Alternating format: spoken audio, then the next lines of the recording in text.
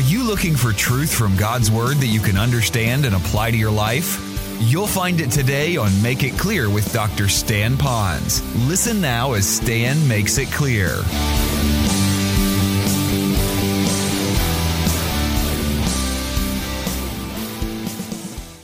If you have your Bibles, I'd like you to turn to Proverbs, of course, since that's where we are. And I want you to look in chapter 1, verse 7, and then we'll go to chapter 9, verse 10. Now watch very carefully as this kind of wonderfully opens up to us. So we're looking at Proverbs chapter 1, and teaching your sons to fear your God, and then, of course, to fear his God, which ought to be your God. In verse 7, here's what you read. It says, "The fear of the Lord is the beginning of knowledge." So for them to really begin to get knowledge, they have to start with a fear, a healthy fear of the Lord. Then it goes on to say, "Fools despise wisdom and instruction." It might be good for you to know, what does it mean to despise wisdom and instruction? The word despise there means to hold as insignificant, or to put down, or to cheapen, or to make less valuable, or to think less of. So fools think less of wisdom and instruction. If you look in Scripture, fools are wanting that instant moment gratification of joy, of feel-good things. And so they're really not so much into knowledge and wisdom, and that's why they think less of it. So you want them to fear the Lord, so that begins their knowledge journey. Go, if you will, to Proverbs chapter 9. You'll see it again, but a little change of words here. Chapter 9, verse 10, it says, "The fear of the Lord is the beginning of wisdom." So notice both the beginning of knowledge and the beginning of wisdom begins with the fear of the Lord.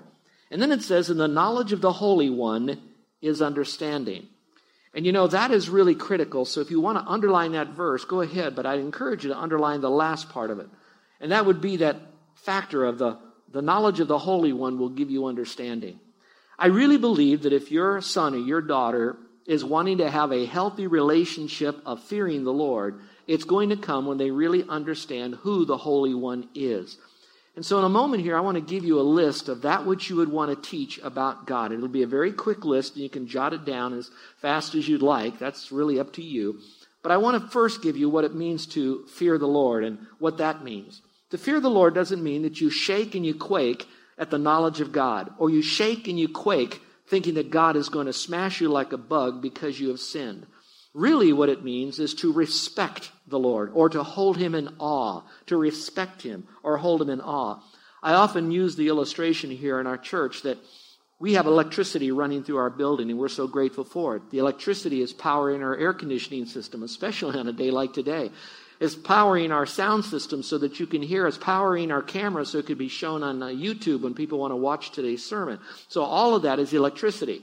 Now, I don't sit or stand in a building, in a room like this, and I'm quaking because this room is filled with juice that could electrocute me, and I could die or at the least get burned badly from the electricity. I don't fear that. On the other hand, I respect the electricity. I will not lick a knife and then stick it, a metal knife, into the socket because I know it'll happen to me. I respect it. I hold it in awe. Now, let me make sure you understand this. I don't respect electricity more than I respect God, or hold electricity more in awe than I do God. But I see the value of it, I respect it, and I receive from the Lord that who he is in my life. And so that's the positive nature of going to the Lord, how important that is. Now, why would it be important for your son or your daughter to fear the Lord? Well, it's really important for them to know that because you and I know already we live in a culture that does not want God in our culture. They do not want God in our creation. They do not want God in our character or our morality. And because of that, they don't fear God.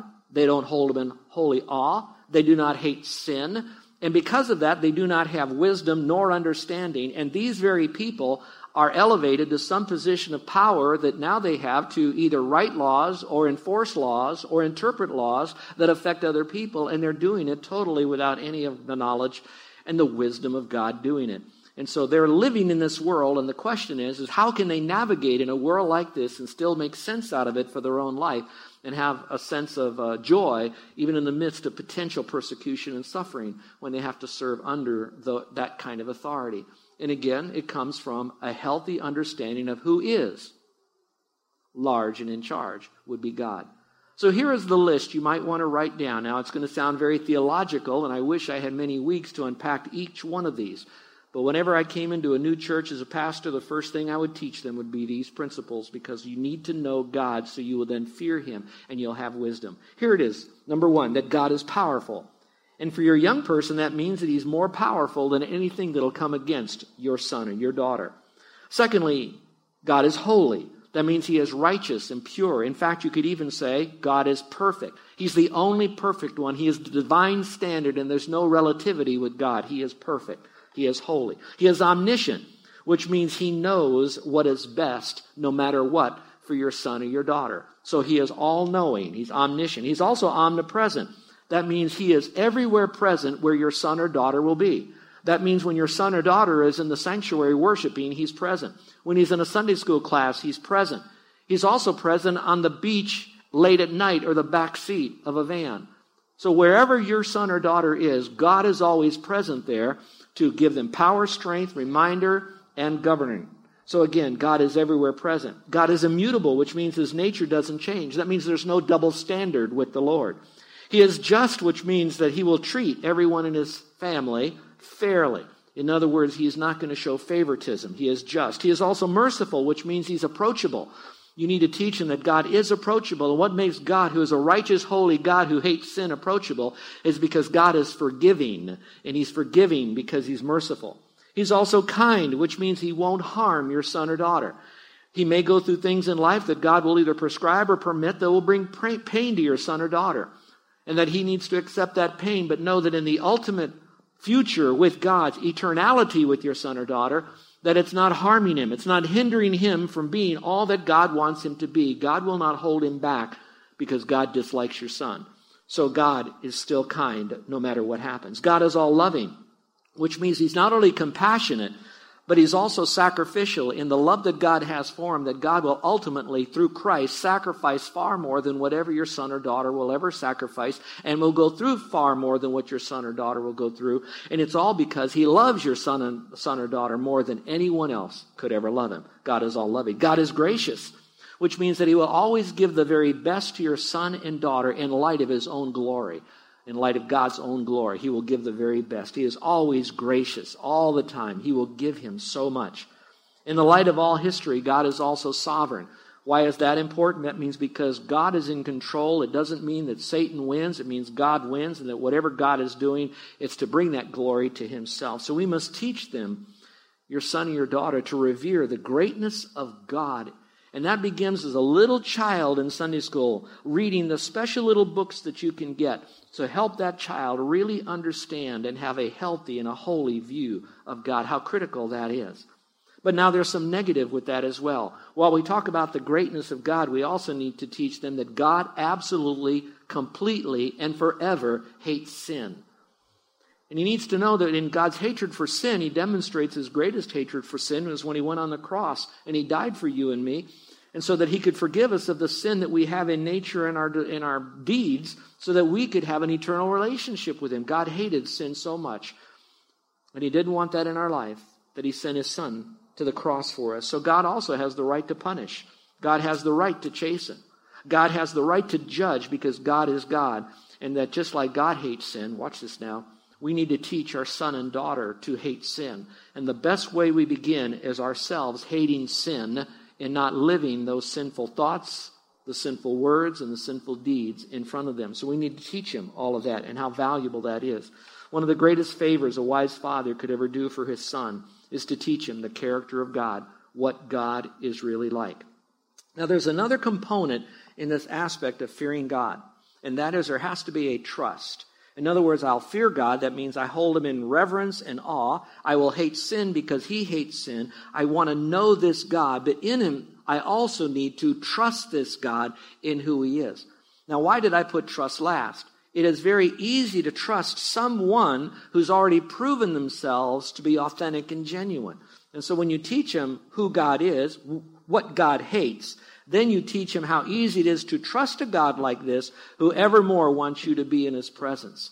And so again, it makes the trust part a lot easier. So when you know the person, you'll really trust the person. Keep that in mind, how important that is. So what do I teach him? I teach him to revere God, and I teach him to hate sin because, obviously, fearing the Lord prolongs his life. Fearing the Lord will also be more profitable than any wealth that he'll have. Fearing the Lord will also give him the impetus and a conscience strength to keep away from evil. It'll give him the confidence, an answered prayer, and he will be praised. And on a practical level, Proverbs even says that if you truly fear the Lord, it'll even make you sleep better at night when you really know that God is there watching over you. I'd like you to write this next phrase down. This is not in your notes, but I put it in my notes, but I wanted you to take the moment and write this down. And then I want you to think about it and ponder this between you and the Lord and see how much of this you might agree with. And that is, how your son views God is the most important thing you can teach him. Think about that phrase. How my son and daughter will view God is the most important thing that I can teach him.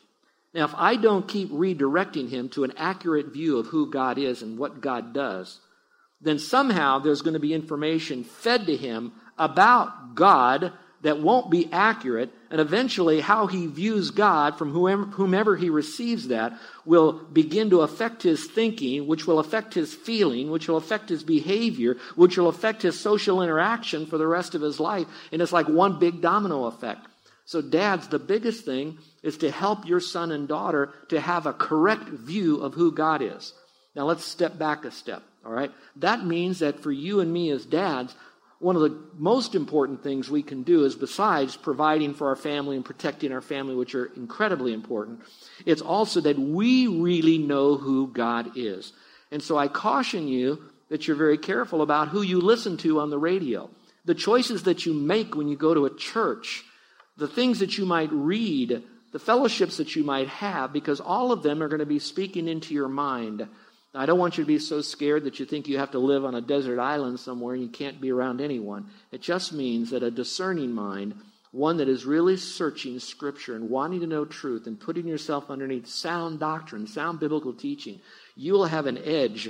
And let me say it another way. You will have a filter that'll be able to pick out the things that are not right. You will have another set of ears. You'll have another set of eyes, what you hear and what you read as you get into God's Word. And let me tell you, as you have a correct view of God, the peace that comes into your life, the joy that comes into your life, there's a confidence knowing that you can make decisions that are going to be biblical as you see life, not on a first level or a second level or a third level. You're going to see life so differently.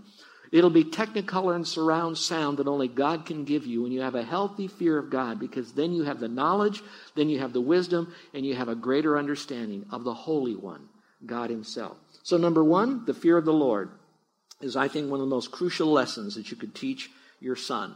And it comes first by dads. They need to see your fear of the Lord before they hear about the fear of the Lord from you. Lesson number two, teach your sons to guard his mind. Teach your son to guard his mind. If you will, look at Proverbs chapter 3, and let's begin at verse 1, and we'll read it through verse 3. So we're looking at Proverbs chapter 3, verse 1 through 3, and then we're going to flip over to chapter 4, verse 23. And here's what you read in verse 1. It says, "My son, do not forget my teaching, but let your heart keep my commandments. For length of days and years of life and peace they will add to you. Do not let kindness and truth leave you. Bind them around your neck. Write them on the tablet of your heart." Now, a couple of weeks ago, I was mentioning to you about heart. The majority of the times that you find heart in the Bible, it is not referring to your pumping organ. It's not even referring to an emotional part, that you love him with all of your heart, I just love you, kind of an emotional love affair kind of a thing.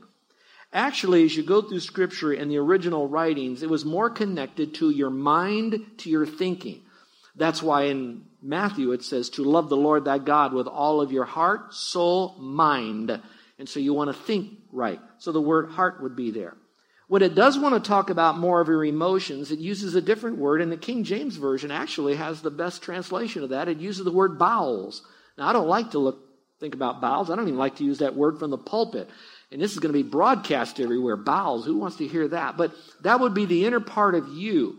That's the part of you that gets affected, that you can actually feel when your mind is doing something. When your mind begins to think a certain way, when you're fearful, your stomach gets in knots. When you see something that's disgusting, you feel nauseous. That's all kind of inside here, but it went through the mind to your bowels.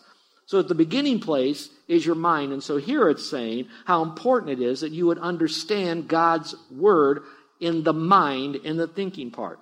So it's not to eliminate the emotions, but it's not to bypass the mind to emotions either. Did you catch that? It's not to eliminate the emotions, but it is not to bypass the mind to get to the emotions. It's to start at the mind, and that's what this is talking about here. So when you talk about guarding your hearts, it's guarding your mind. Now notice what else it says here. In guarding of your mind, it gives you two phrases here, two thoughts. It says, do not let kindness and truth depart from you. Kindness can also refer to love, grace, and mercy. So while you're teaching your son the importance of guarding his mind, part of his mind is that he is owning the concept of loving others by being kind and merciful and gracious to them. Then it says a little bit further. It also says, and truth leave you. Do not let kindness and truth leave you. Now notice the order that it has here for you. It has kindness and then truth. I did a study through Scripture, and you can look at the references. More times than not, you're going to find the terms grace and truth, mercy and truth, and kindness and truth. Those three terms, grace, mercy, kindness, coming before truth. In fact, Jesus said in John chapter 1, actually John said it about Jesus in John chapter 1, he said, the law came by Moses, but grace and truth came by Jesus Christ. It doesn't say it just one time, it says it two times in chapter 1, emphasizing again that all wrapped up in Christ is grace, mercy, and kindness first, and then truth second. But it doesn't say only grace and not truth, and it doesn't say only truth and not grace. So when you're putting forth this to your sons and daughters in your teaching, you're doing grace and truth together, but grace comes first. I like to say it this way. It's like the candy coating sometimes on medicine. Now, while medicine may not taste good, and often doesn't, it doesn't mean that it's less important and it's bad for you just because it tastes bad. It's just the chemicals involved in the medicine. But to get it down, to receive it so that the good healing factor of medicine, you have to candy coat that a little bit. Now, when you give truth with a lot of grace and kindness, but you're still going to give truth. Your emphasis, I want them to have truth, but in order for them to take that truth into their mind and then guard their mind, it has to come with the grace and the truth. You've often heard me use the phrase that if you're going to shoot out truth like an arrow, you want to dip your arrow in honey before you shoot it. So that's in any conversation with anyone, but particularly in the context of having your sons and your daughters receive it from you as you're teaching them, that you would give the truth with grace. And when you're loading them up with grace, don't forget to embed in that grace the truth, and they can see the truth and not just lick the honey. So it's all together in one bastion. So they're guarding their mind, guarding their hearts. And then it says to engrave them upon their heart, which means that it's so much, it's like memorizing it. They have these truths inside of them. Let's go to chapter 4, verse 23. Back to the idea of guarding your mind. Chapter 4, verse 23, it says, watch your heart with all diligence. Now I thought to myself, why in the world did Solomon tell his son to watch your heart with all diligence? Well, for one reason, it's your mind, and we know that our mind is deceitful above all things and desperately wicked. So that means our heart, our mind, our thinking process, our rational ability, even our conscience is wrapped up in all of this as well. He says, you've got to watch that because it's very fragile. It's easily affected and infected. And so he says, watch your heart with all diligence. It didn't say with diligence. It said with all diligence. So in this verse alone, it says, I have to preserve the integrity of my thinking, of my heart, of my conscience. Then it says, why? The last part of the verse says, for from it, your heart, flows the springs of life. If I could say it in another way, in another verse, it says, whatsoever man thinks, so is he. So you guard your mind because it's going to then affect your behavior. Out of your mind will be the springs of life, and everything you do is from your mind, the choices that you make. Think about it for just a moment. Your whole life can dramatically change in just one moment if you choose to take an alcoholic beverage or some kind of a mind-bending drug before you get into a car. Your spring of life changes. Your spring of life can change just by the very person you choose to marry for the rest of your life. By one stroke of your signature, your finances could go down the tubes and your spring of life changes because your heart is out of whack. And so it says to guard our heart and guard our life. Now, maybe a personal illustration in your life might help out. Here in Hawaii, we don't have a lot of air conditioning in our homes. We're grateful that we have it in the sanctuary, but we don't have it in our homes. Maybe you have a room that has air conditioning in it. But at the same time, it can be very warm. And as it is now during this particular season with this humidity as high as it is, you have your windows cranked wide open, do you not? Of course you do.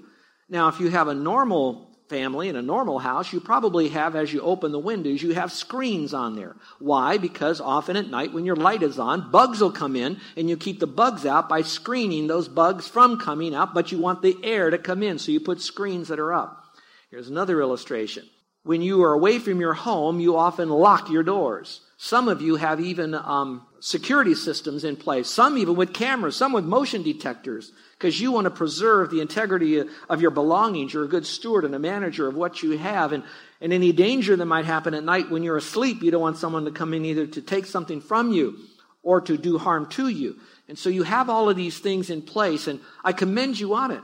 How many of you are grateful that when you turn on your car and you go about 10 feet, your doors automatically lock on your car to protect you, to keep you in the car, as well as to keep the bad from getting into the car to do harm to you? We have all these things in the natural world, and we're grateful for that.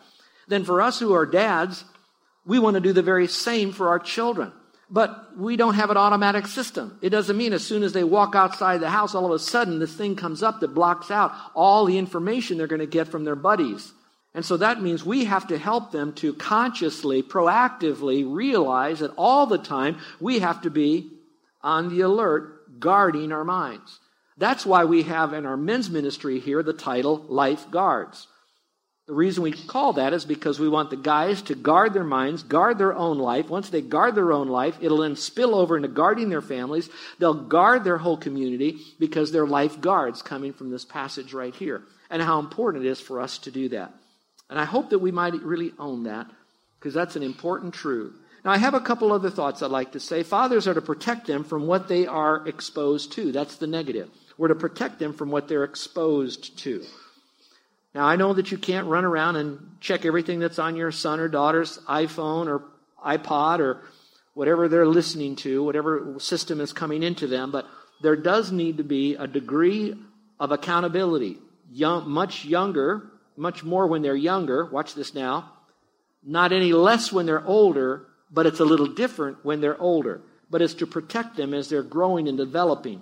Since we do it with our house, we'll do it with our cards. Some of you will even do it with your plants as you put things around your plants so the bugs don't get into those plants. Why don't we do it with our kids? And the positive is we also have to provide exposure to the right stuff for their minds.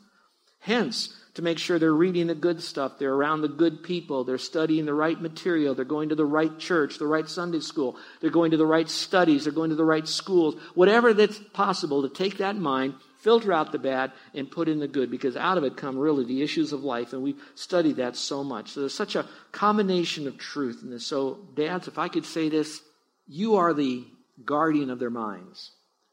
Now, granted, that is an overstatement.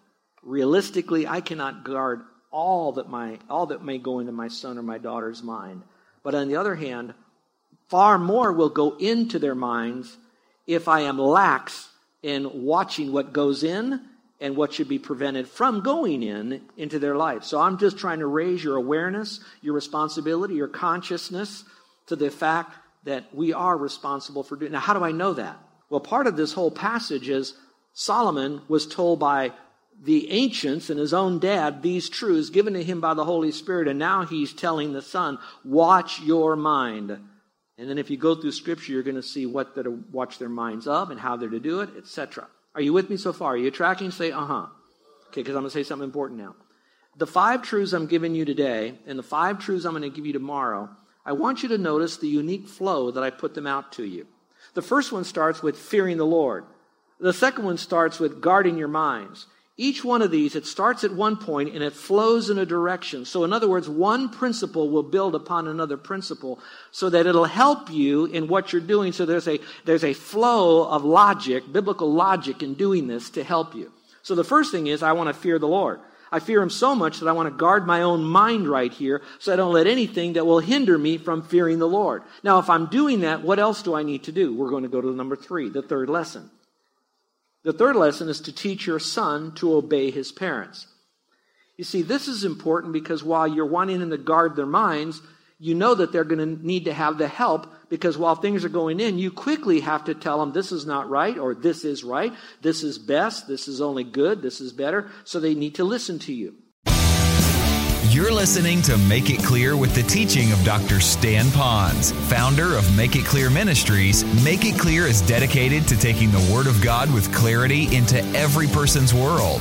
It is the support of listeners like you who make the ministry of Make It Clear possible. You can provide your tax-deductible gift to Make It Clear online by going to makeitclear.org, or you can mail your gift to Make It Clear, P.O. Box 607901, Orlando, Florida 32860. Thank you for helping us make it clear. If you would like to have Dr. Ponz speak at your church or event, please send us an email at tellmemore@makeitclear.org. Thank you, and remember to make it clear.